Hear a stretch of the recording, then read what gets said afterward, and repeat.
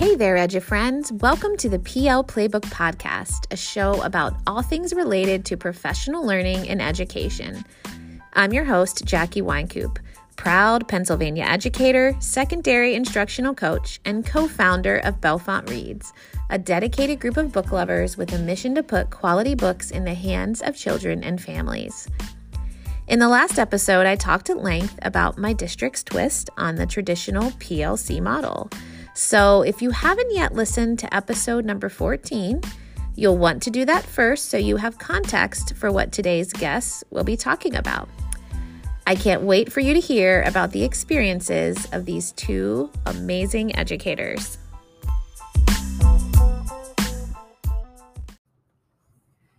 Okay, so I am so excited to welcome two of my colleagues and friends to today's podcast. So Leah and Ally, if you don't mind taking a minute to introduce yourself to listeners, that would be great.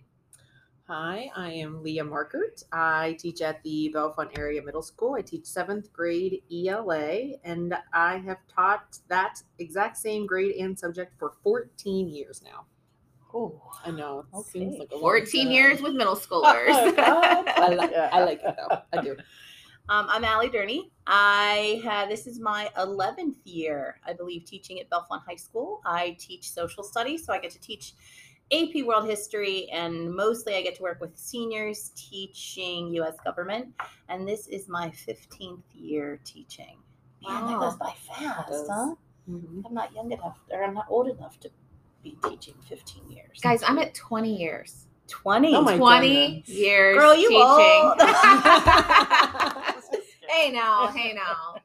Yeah, so 20 years teaching. So we've got English, we've got social studies, middle school, high school represented here, and obviously my role as a coach. But I invited Ally and Leah on for a very special reason, and that's because both of them have experienced participating as a member of our district's Bellefonte learning communities, which I talked about in the last episode, is this idea of a teacher-led and directed professional learning experience. So, Ally, I'm going to start with you because you are actually a member of our district's professional learning team. And actually, Leah, you are now as well. But Ally, you were one of the ones who helped get BLCs up and running and off the ground. So if you don't mind sharing a little bit about your experience kind of getting this initiative started first to give everybody some background. Absolutely. So one thing I really do love that we've gotten going for us is like our commitment to professional learning. And it's not just, development, but it's also the ability for teachers to be able to teach with each other and to kind of work with each other, and for the teacher to have responsibility in what it is that we're talking about. So like, that's very cool because sitting and getting is not always exciting.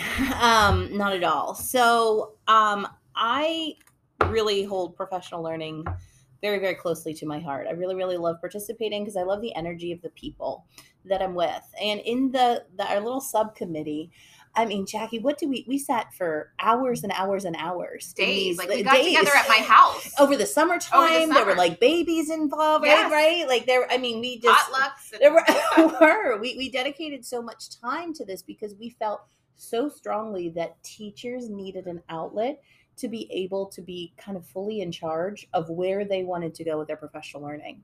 And that does not always happen everywhere. You do not get that option everywhere. So we felt like, okay, if we get this option, we need to kind of run with this. So I think something for me was just the idea of like teacher leadership or teacher responsibility, because I'm not interested in being an administrator, like not in the slightest. But I do like to help people achieve goals. And like this was a personal way that I thought I could do this. I also worked at another school district, and we had mandatory PLCs, great in theory, terrible in action, like communism, like really good on paper, but just terrible whenever you actually do it. And so there was no like need or desire to want to do anything. Nobody wanted to do action steps. Nobody wanted to try new things because we had to meet. So it really wasn't the best professional use of time. No. Yeah. And getting these up and running and off the ground, as you know, was a big labor of love. Our little subcommittee of our bigger professional learning committee put a lot of time and effort into making sure that if we were going to do this right, we were going to do it the right way. And we were really serious about that. So, I mean, we had arguments. We would take things, Yeah. we would like go forward and be like, okay, why are we doing it this way? What is the purpose of, I mean, there was so much intention in what it is that we were trying to do, because we wanted to do it right. We didn't want it just to be another thing that we do and we can check off. We really wanted that. And I wasn't part of that committee, but I remember when you came back to the bigger committee, how excited like you were to present it. We were jazzed. I remember your enthusiasm, and I'm like, wow, like, they're super excited about this. This could be something really, really great. Yeah, so, definitely. Well, thinking of that, Leah, because you were one of the people who, yes, you were on the professional learning committee at the time, although you weren't directly involved in developing the BLC structure, you decided to participate in a BLC. So if you could share a little bit about why you chose to be a member of the BLC, and then tell listeners what your topic of learning was, and kind of walk us through what that experience was like for you as a learner and as a participant. And the topic of the BLC was fostering a love of reading. And I don't remember if that was created by you or somebody else, but that was essentially what it was focusing on. Like, how can we as teachers create a love of learning in our students? And so that's what it kind of started out as. We were at that point in time, I don't remember, what was this, 2018-ish? It was pre-COVID. It was, I think it was 19, because I believe I had one of the babies that I referenced earlier. Yeah, you had the baby. So early 2019. Yes, right. yes. And so I remember at that time, we were just really starting to, in our ELA classroom, kind of like touch upon the idea of that independent reading piece and how to, foster that love of learning and to get them, more interested in the independent reading piece. And so that's why I was like, hey, that sounds like something that that would benefit me and my students. Actually have started at the beginning of 2019. See, you came from on my notes. And so it was nice because I think it was made up of all ELA teachers. I'm not saying every middle school, high school ELA teacher was there, but it was mostly ELA teachers. And we would the first meeting was, hey, let's get together. Let's figure out a topic that we can then, bring into our next meeting. And we ended up talking about how to build our classroom libraries, how to pick books for our classroom libraries, what good resources there were, how to keep students accountable, how to motivate students to read, just a variety of things that came out of that. And I think we met 5, 6, maybe even more times. And I feel like that is one of the things that I see even now in my classroom every single day. Like, what came out of that is something I see in my classroom even today, like the community that we had with, I've got this idea and I do this thing and it works for me. I ran with some of those things. I didn't, create them. I stole them and ran with them, and everybody was willing, like, hey, here's a great idea. Try this. Here's another idea. Try this. And that was phenomenal to have that opportunity to speak with somebody who was, one, wanted to learn something, the same thing, talk about the same thing. And then 2, to take that idea and say, this works for me. I'm going to take it. I'm going to mold it to me and my students, and then I'm going to go with it. And there are so many things in my classroom today that are working and that I stole or borrowed from credit to some other teacher or somebody else. So it was great. I think it worked out. It was a really great thing to be in. So do you think it was, did we start with ELA teachers? Because that's just where it most easily fits into the, I would think it's a hard win in and I love me some reading, but it's a hard win in a social studies classroom, right? To try and do like, let's foster a love of independent reading. That's hard. That's hard to do. Yeah. And I don't know if it was necessarily like, that was the one that first started out with, but I feel like somebody introduced that, whether it was Jackie or somebody else. And that was the one that kind of, I think, started off so strongly. Organic. Yeah. Yes. Well, I feel like the year before in our grade level meetings and ELA meetings, we had started to dig into, like, we were noticing disengagement with our kids in independent reading. They really weren't reading on their own time. They didn't have the stamina. Right. And so I had probably introduced some articles or some pieces of research to you all, and we realized, whoa, this is a really big thing and something we need to focus on, but it's not really, sustainable to take 1 or 2 or 3 times a year during these short grade level meetings. So I think what happened was, as part of our rollout, we surveyed our I entire think that's district. right, And we Yes. said, what are some topics that are most interesting to you that you want to explore and grow in your own professional learning? And I'm pretty sure overwhelmingly, this independent reading at the secondary level particularly came out as one that a lot of people were interested in. And so, it was, I guess, geared toward the secondary English teachers. But we had reading specialists, we had a librarian on there. Yeah.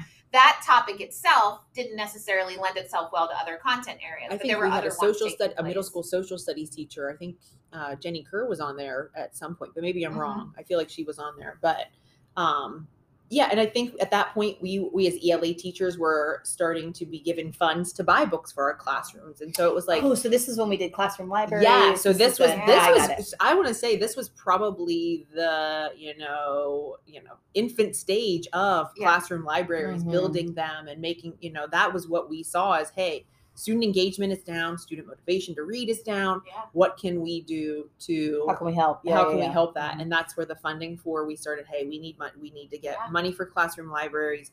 We need to. What do we need to do with our students? How do we hold them accountable? All these things that came out of that.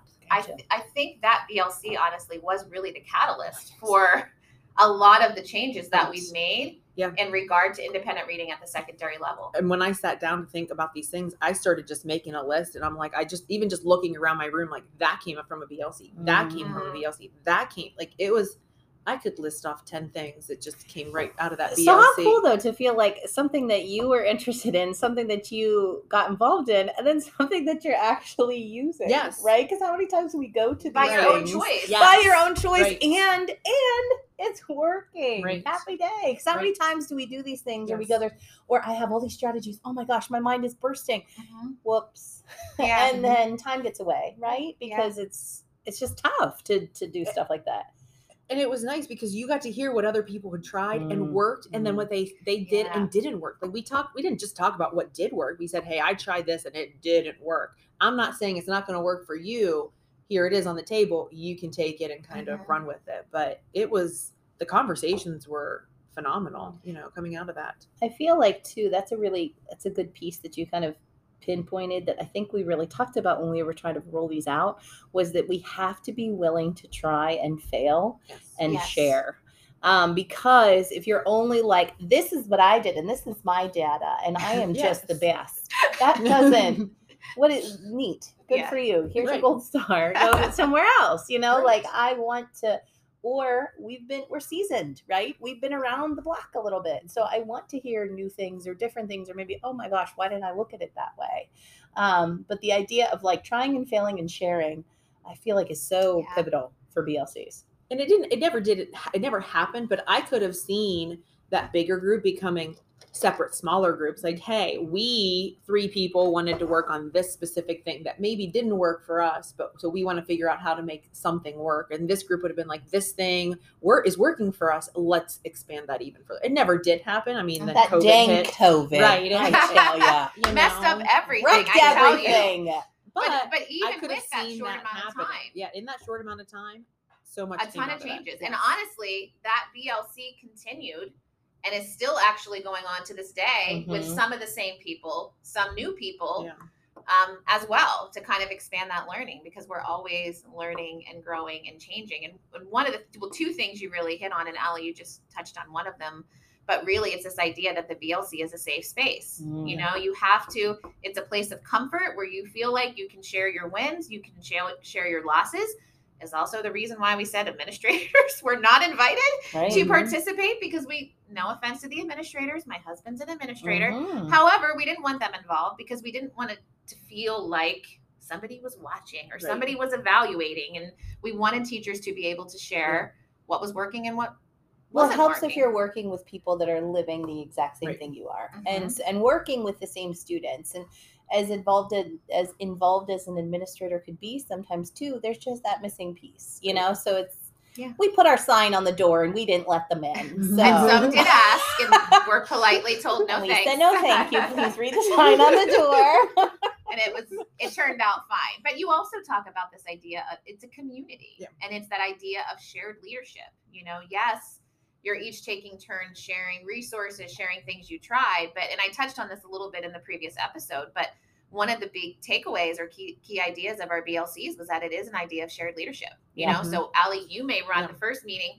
Leah, you may run the second meeting, and it doesn't necessarily mean you're in charge. You're just kind of making sure the learning's happening. You might curate resources. You might schedule, you know, a space to meet at or whatever. So yeah, we had like a document that, you know, laid out like, hey, here's the leader, here's the time, you know, just whatever jobs you felt like you needed.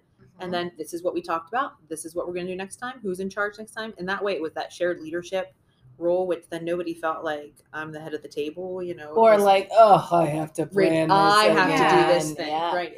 There was no planning involved. It was like, hey, go and bring back something to talk about next time on this topic. I will say for our BLC that we did, which was interdisciplinary literacy, which again, it's communism, man. Sounds great, but it's really hard to do because, especially the secondary level, like we're all disciplinary literate. We're all speaking our own languages a little bit. Yes, we do share a common language, but we should be speaking a little bit differently in math class than we are in art class. We should be looking at things through different lenses. And so it was really kind of a challenge because we had social studies, we had art, we had English, we had middle school, high school, we had science, we ran the gamut. We had Jenny Kerr, Allison was in ours, and then we had a bunch of social studies. We had 2 or 3 English. We had we had math specialists. We had Boff up here. There were so many different ideas, and so for a while, it kind of took us a while to figure out what the heck we were trying to do because we all knew we wanted something more. We just didn't know how to get there. And we used our text, like we based off our text, this is disciplinary literacy. And we were really kind of like focusing on that. And more as we kind of got our footing right before COVID hit, man, I was so excited because we were in it. We were feeling it. We had a vision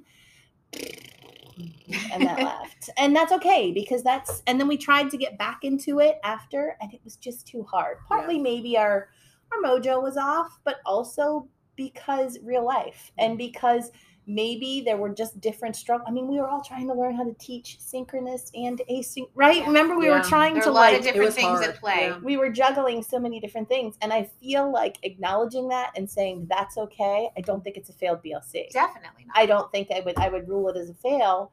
But through that, it's actually become sort of some of the work of the BLC has become part of like the building goals for the high school.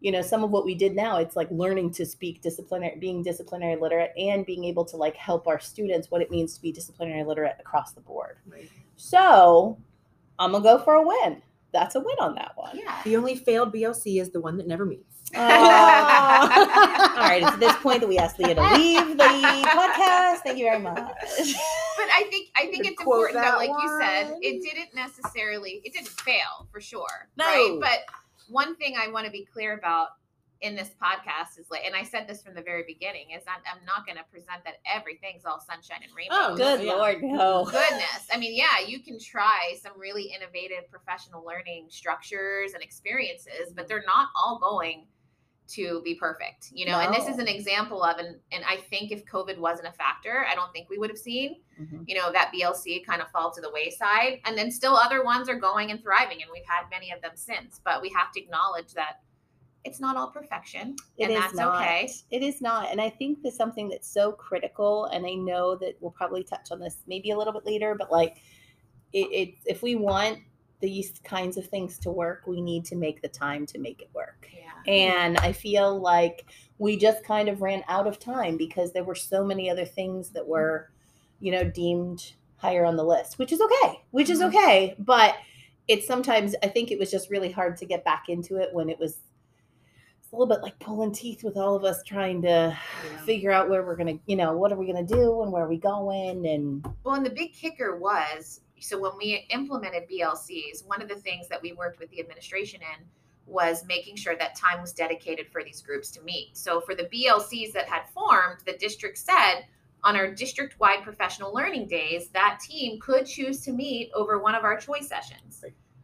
After COVID, because there were so many pressing professional learning needs, especially regarding teaching virtually, we weren't really given that option. And so that really was the kicker, because then the teams had to meet outside of school hours as part of our trade time, which some still did, but it's much harder to find dates and times that coordinate with all members. And so I think especially yours, because yours was so big and like we said, ran the gamut of different content areas and different levels, it was really hard to probably find a time for your group to meet outside of the school day. Middle school kind of separated after a while. The middle school people are like, I don't think this is for me. And I think that's okay too, is that we recognize that like you can join a BLC and you could be in it. And even though it's not for you, you can go a different path. You could say, no, thank you.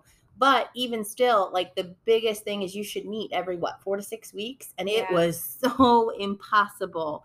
We would send out doodle poll after doodle poll trying to meet. But we couldn't, we couldn't do it. It's just, and then the holidays, it's just so hard. I think now, I feel like now that we're back maybe to so-called, normal with a professional learning roughly every month. I mean, sometimes I feel like now would probably be the best time you could run it that way. You don't have to meet outside. Like you could do, if they're willing to let us have that one session, a professional learning day, I feel like you really could make it work. Yeah. Because they meet, like, you're meeting roughly every 4 to 6 weeks for a professional learning. You have a professional learning. Yeah. So I feel like roughly now you can probably make that work. Yeah. And there's a few running that way. Yeah. Like I'm still in the one. We're still focusing on fostering a love of independent reading because as we know, anything takes time. So this is going on year 4 of this work. And actually our group met over one professional learning day. And this past time we chose not to because there were so many other great sessions. And we're just meeting for trade time. That becomes part of the problem too, is that we have these great sessions, not problem, but a good problem. We have these cool sessions that sometimes I'm like, oh, I want to learn something else. Like I want to learn differently. Right. And so it's really hard that way. Yeah. But I love that we got the choice to do it. Yeah. Well, so thinking about that, obviously this is a very interesting structure and it would take a lot of planning on the part of leaders and maybe other educators to get something like this going in their district. But why should other educators advocate to get these types of teacher-led professional learning teams started in their district? What's the greatest benefit? I think the choice piece, like the idea that it's not a admin directed topic. This is a group that specifically chose this topic to work on, to talk about, to learn, to expand, whatever the case might be. I feel like that teacher choice, or that, whoever choice, the choice, it's just, why do we encourage student choice in independent reading? Because choice is huge. I think it's huge. I would say like we need communities, right? Like we need, what's the phrase? It takes a village, right? And so I liked that I connected with, some of the people who were in my BLC were my close, friend group, but I connected with other colleagues who I would not normally connect with. And I feel like, oh my gosh, we even still have a relationship to this day because of that. And so I feel like the more we can expand our community and help support each other, because again, teachers are probably the only ones that know what teachers are dealing with, right? So to me, I feel like just having other people who can help you, got your back, just even lift you up. That's so great. That's major. Yeah. Well, and Leah, you talked about this a little bit when you were sharing your experience. Obviously there's a lot of benefit in the BLC structure to the teacher, but ultimately all the work that we do is really meant to benefit the students. So can you share a little bit about how your experience really helped your students? How did it impact your students? Prior to starting the BLC, there was that, that lack of students wanting to read just anything. Across the board? Across the board. I would say across the board. Nobody was picking up There books. It was just, they didn't want to read their choice book. They didn't want to read anything. I don't see that now. Like over the past, I would say 2-3 years, even right before COVID, probably the year 2019, like right when these things were implemented, it was still kind of iffy. But now I don't face the problems I face with my student. There's nobody in there fighting me to read. There's nobody in there. Like I rarely have a kid that falls asleep in class reading anymore. One, because they should be picking books that they like. If you're falling asleep reading a book, go pick a different book. Right, get it together, man. Put it down. Yeah.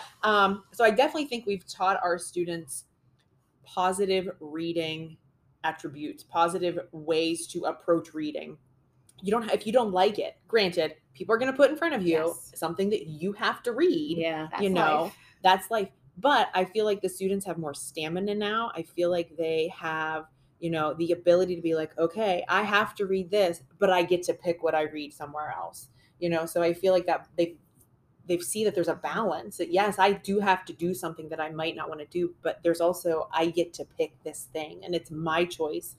And I think that's huge. I see it across the board. Reading levels are skyrocket. Like I have never seen students at these reading levels before. And that's just because it's a district push. Huge. Huge. And we're post-COVID. Yes. Post-COVID, they are phenomenal reading levels, and just students want to read. They're kind of disappointed sometimes when it's like, not reading today. Or, they grown. 10 minutes off. Sorry. It's just, so I work with, of course I work with all the teachers in the district, but specifically high school as well. And our high school teachers are doing this, and some of them are in our BLC now. Literally, I am not joking. At least once a week, I get either an email or a text message on our group message thread talking about some positive experience with a kid in a book. Like literally, there's 10th grade boys that come in saying, I read this book over the weekend. It was awesome. Like literally the teacher's jaw is dropping. I get at least probably an email a year, if not a couple emails a year from a grade above me saying, what did you do to these kids? They are. And I'm like, listen, it's not just me, 6th grade, 5th, like, you know what I mean? Every grade before me who's pushing this independent reading piece. It's not just me, but I always get an email. How do you, all that I get emails. What are you doing? They're reading. They're wanting to come in and read. As somebody who's just a reader for pleasure, and so, I have my sign on my door of what I'm reading, the amount of kids that'll stop and look and talk with me, or kids that even understand are even reading similar things. I'm like, whoa, we were not reading years ago. We were not, we were not having, but it's great because I'm connected with kids in a different way too. And that's a direct benefit from that kind of stuff. Yeah. So we can see the impact academically, but we just also see the impact, in our interactions with kids. So thank you guys both so much for talking about your experience with BLCs. Now, as you know, I end every podcast interview by asking guests the same 3 questions. It's meant to be a lightning round, so just answer really quickly. Oh my God, I'm nervous. No pressure. Okay, so, and we've got 3.5 minutes to answer. We can do the questions before my timing runs out. Okay, so first question. Without providing any identifying info, briefly describe your worst professional learning experience and what made it so bad. I don't have a specific one. I just know that prior to the choice, the sit and get were probably some of the worst. Terrible. Absolutely awful. And I can't name a specific one, but because now that we have the choice, I feel like if I am at something and I disliked it, it's almost that it's my fault, maybe not my fault, but you know what I mean? I picked something that wasn't going to benefit me. It didn't match me. So why did I pick it? So sit and get. The sit and gets were probably. Leah stole my answer. She's a jerk. It's okay. Honestly, that's a pretty common theme among my guests. Sit and get stinks, honestly. Yeah. All right, next question. What was your best professional learning experience and what made it so great? There's so many. That sounds like the lamest answer imaginable, but there are so many. Truthfully, it's just when I get something and then I have time to work it out. Application. Yeah. Just the other day, Leah and I were just chatting it up. Yes. That's kind of how this went, right? Week. Yeah. Last week it came to be we went to a session, we got it, we met in the collab TM, and we were able. I planned a lesson, and then I went back afterwards, and I still worked on it. I have something new ready for next year. I want to know how that goes, by the way. Oh dear, yes. I'm nervous. Okay. But yeah, I would say that anytime that you have the chance to learn something and then apply it immediately, or have a conversation with somebody who is also maybe going to apply it, I feel like those are some of the most beneficial. Some of the TDA ones, I am teaching TDAs the way I am today, which has proven to be beneficial. Yes. Because of prior, professional learning. So application. Text-dependent analysis. Thank you. That's constructive response. It's the same more in-depth constructive response. So application and collaboration. Yes, I think those are probably the keys. And the last one, and we have about a minute. Yes. If you could only give one piece of advice to those planning and or facilitating professional learning experiences for educators, what would it be? Listen to what your people need. listen, and then don't be afraid to do it. That's more for the planning and for the implementation. But like, if you're asking people for something, don't just like keep that survey. Right. Like, do it and then try it. And if you fail, big whoop, you fail. Right. Don't ask for the choices. Don't say, what do you want? And then just be like, I did that just so you felt like I was asking for your opinion, but then I'm not going to use it. They know what they need. They know what they want. They know what their students need. So trust. Trust. That's a good one. Trust. Trust is a good Nailed one. it. Trust your teachers. Yes. They know what's best, right? Yep. They're with the students every day. Yep. We're by no means perfect. Yep. But teachers know what they need. Yeah. Teachers Trust know when us. something's missing. Absolutely. And try it. If it fails, Oh, oh well. what? Move on. Yep. Absolutely. Well, thank you guys so much. I have You're so welcome. enjoyed having you on the podcast, and hopefully you'll be open to joining me again. All right, let's calm down. Okay. Right.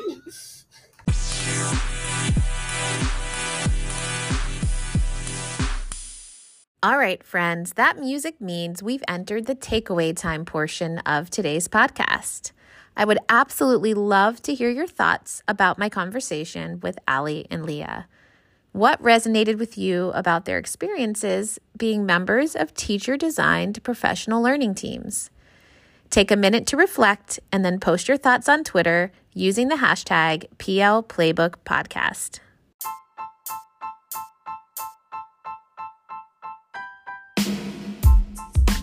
Okay, so that's all for today. I hope you enjoyed listening, and I encourage you to share this episode with your colleagues. As a reminder, you can find me on Twitter at LitCoachJackieW. Interested in being a guest on the show or have ideas for future episode topics? Take a moment to fill out the Google form found on my podcast page. Until next time, Edge friends.